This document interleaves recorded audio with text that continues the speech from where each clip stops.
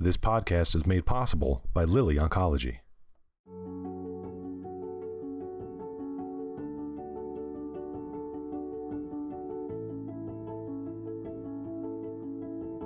Welcome to the BreastCancer.org podcast, the award-winning podcast that brings you the latest information on breast cancer research, treatments, side effects, and survivorship issues through expert interviews, as well as personal stories from people affected by breast cancer. Here's your host, BreastCancer.org Senior Editor, Jamie DiPolo. Hello, thanks for listening. Dr. Reshma Jagsi is the Newman Family Professor and Deputy Chair of the Department of Radiation Oncology and Director of the Center for Bioethics and Social Sciences in Medicine at the University of Michigan. At the 2020 San Antonio Breast Cancer Symposium, she presented results from a study looking at how well doctors recognized radiation treatment side effects among people treated for breast cancer. She joins us today to talk about the study. Dr. Jagsi, welcome to the podcast. Thanks so much. To start, could you give us an overview of the study and tell us what made you decide to look at this topic? Absolutely. So we have led prior research as part of our Michigan Radiation Oncology Quality Consortium here in the state of Michigan that has shown that a large proportion of patients experience some pretty substantial side effects during their radiation treatment for breast cancer, and that this varied by age and race. And since physicians can't help patients with symptoms that we don't know they're having, we felt it was important to do a study to evaluate whether there were times when patient symptoms weren't being recognized. And so we looked at physician and patient reports of the side effects they were experiencing in a large cohort of patients receiving radiation treatment for breast cancer across the state of Michigan in our consortium, in order to see whether there were cases where patients were reporting side effects that their physicians were not. So it sounds like from the results that people who were younger and either Black or of a race other than Asian or white were more likely to have their doctors assess their side effects as less severe than they really were. So why do you think that is? We were really quite disappointed to find that physicians frequently didn't recognize the severity of the symptoms patients themselves reported they were experiencing. And as you said, this was especially common for certain groups, including patients who were younger or those who were Black or had a race other than Asian or white. And more research is really needed to understand why that's the case. It could be a variety of things. It could be that physicians are assuming that some groups are at higher risk and are unintentionally not applying sufficient scrutiny to detect symptoms in others. It could also be that some patients are systematically less likely to complain, either because they don't want to trouble physicians, don't have sufficient trust or time or belief that highlighting their symptoms would lead to positive interventions based on their past experiences, or for some reason altogether, other reason altogether. Maybe it has to do with differences in the staffing or the characteristics of the facilities where certain patients are receiving treatment. There are really many possible explanations.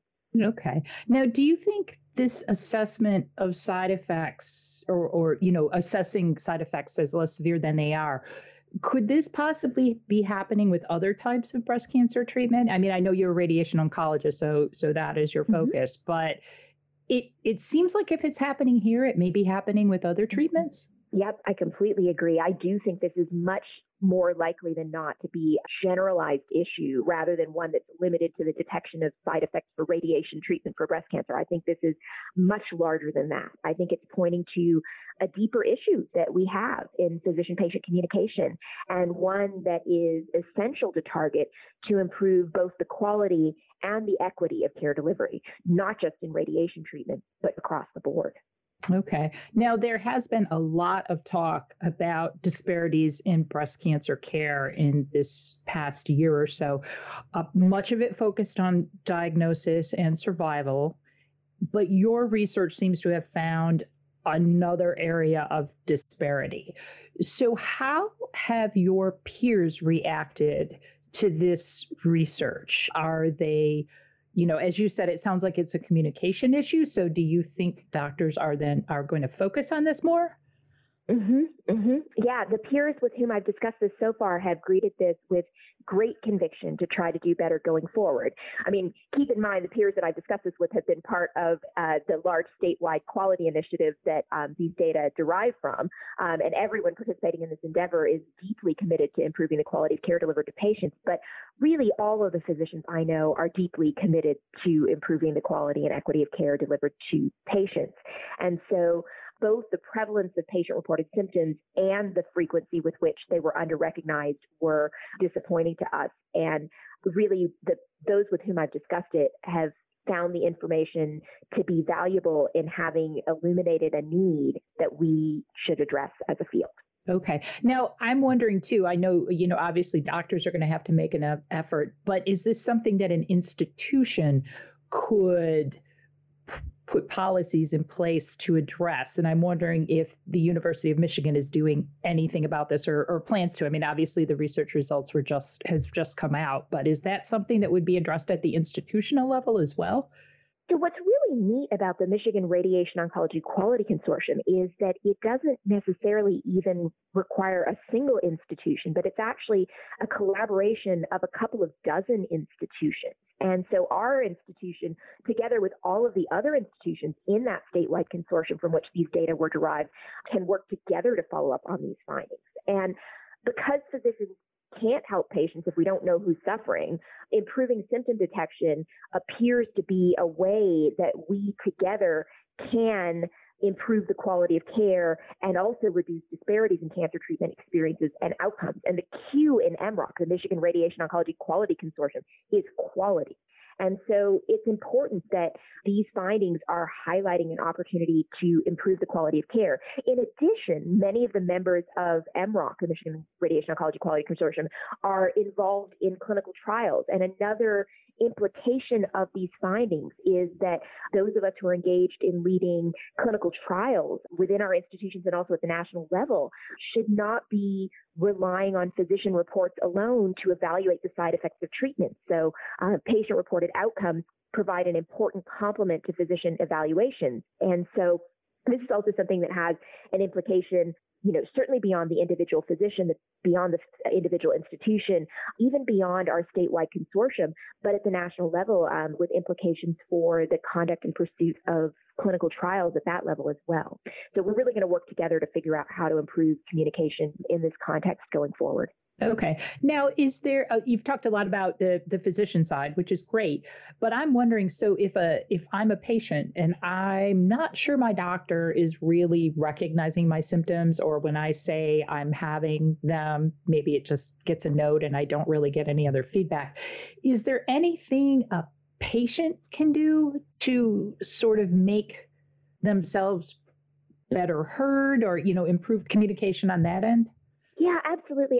My experience with breast cancer patients, and I have the privilege of caring for breast cancer patients as my entire clinical experience. And my experience with patients with breast cancer is that they are warriors, that they will suffer in silence to take care of everyone else around them. And what I would say is, please don't suffer in silence. Please be sure to speak up and let your physicians know if you're experiencing symptoms like pain or itching or swelling or tiredness or really anything else that's bothering you. You may know that these are expected side effects of treatment, and so you may feel like it's a hassle, but please know that you're not bothering your physicians by telling us that you're having symptoms. There are things that we as physicians can recommend to help mitigate side effects and the impact on your quality of life during treatment if we know that you're bothered by these symptoms. And so your physicians really want to be there to support you, and the best way for you to help them do that is to make sure you're communicating with them. And I don't know a single physician who wouldn't take it seriously if a patient told them she was having serious side effects, but it's about a partnership and communication between patients and physicians. And I really do believe if we work together, we can optimize experiences and outcomes. Okay. And I just have one last question. If somebody maybe isn't really comfortable talking to their doctor for whatever reason, and I'm not saying this happens all the time, but I have had patients tell me that they didn't feel comfortable discussing certain things with their doctor. Is it possible that there is a physician assistant, a nurse, a health navigator could the patient talk to that person who could then talk to the doctor? Is that a possible way to sort of start a process if somebody feels really uncomfortable talking to their doctor? Absolutely. Cancer care delivery is a team sport, and we are critically dependent on every member of that team. And the wonderful thing about radiation oncology care specifically is that patients are usually coming in every day, 5 days a week, and interacting with teams of expert therapists and nurses and advanced practice providers in addition to their physicians. And so there are many people out there who want to help. I do think that it's important to have a good relationship with one's clinician. And if you're not feeling that level of trust and connection, I would, encourage you to try to remedy that as best as possible also with the physician. But sometimes, as you said, absolutely the right way is to maybe talk to someone you naturally feel more comfortable with. But I'd also encourage people not to jump to conclusions. I had a patient who was trying to come in for treatment for a new patient consultation on a week that I was out on vacation. And so the schedulers told me, she really wants to be on your schedule, but you're out on vacation.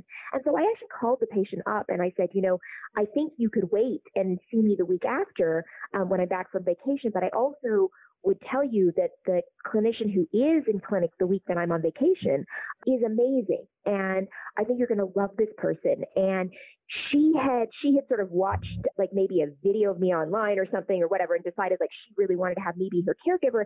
And I think she'd seen, some demographic characteristics of this other provider and decided that maybe this person would be someone she wouldn't be comfortable with. But it turned out, and I said to her, and she said, well, if I see him, do I get stuck with him or could I switch to you? And I said, well, I've spoken with him and he said he's happy to see you next week. And if you'd like to switch over to me, he'd be happy. But I'd be really surprised if you wanted to switch over to me after you have a conversation with him. And sure enough, once she met him, she said, you're right. I wasn't stuck with him at all. He's great. And so I would say, also to some extent, sometimes we all have unconscious biases. We all leap to conclusions.